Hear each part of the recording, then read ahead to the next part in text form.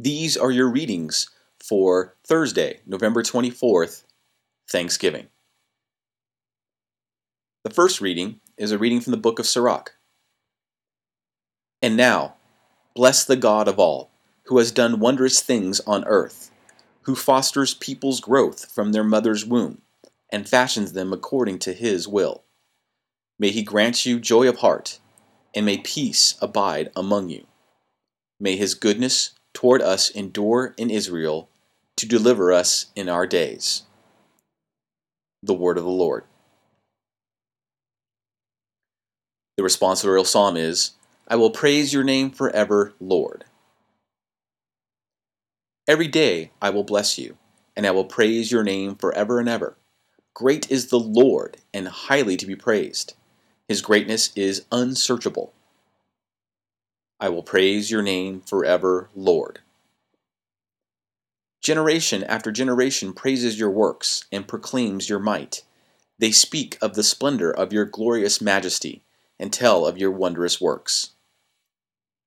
I will praise your name forever, Lord.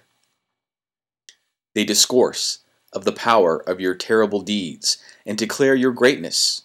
They publish the fame of your abundant goodness and joyfully sing of your justice. I will praise your name forever, Lord. The Lord is gracious and merciful, slow to anger and great to kindness. The Lord is good to all, and compassionate toward all his works. I will praise your name forever, Lord. Let all your works give you thanks, O Lord, and let your faithful ones bless you. Let them discourse of the glory of your kingdom, and speak of your might. I will praise your name forever, Lord. The second reading is a reading from the book of Corinthians. Brothers and sisters, grace to you and peace from God our Father and the Lord Jesus Christ. I give thanks to my God always on your account, for the grace of God bestowed on you in Christ Jesus, that in him you were enriched in every way, with all discourse and all knowledge, as the testimony to Christ was confirmed among you, so that you are not lacking in any spiritual gift, as you wait for the revelation from our Lord Jesus Christ. He will keep you firm to the end, irreproachable on the day of our Lord Jesus Christ. God is faithful, and by him you were called to fellowship with his Son, our Lord Jesus Christ. The word of the Lord. This is the gospel according to Luke.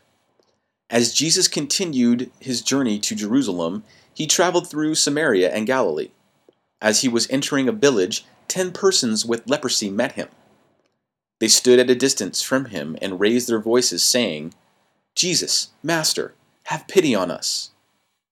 And when he saw them, he said, Go show yourselves to the priests. As they were going, they were cleansed.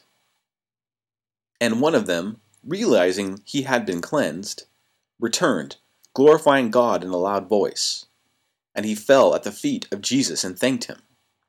He was a Samaritan. Jesus said in reply, 10 were cleansed, were they not?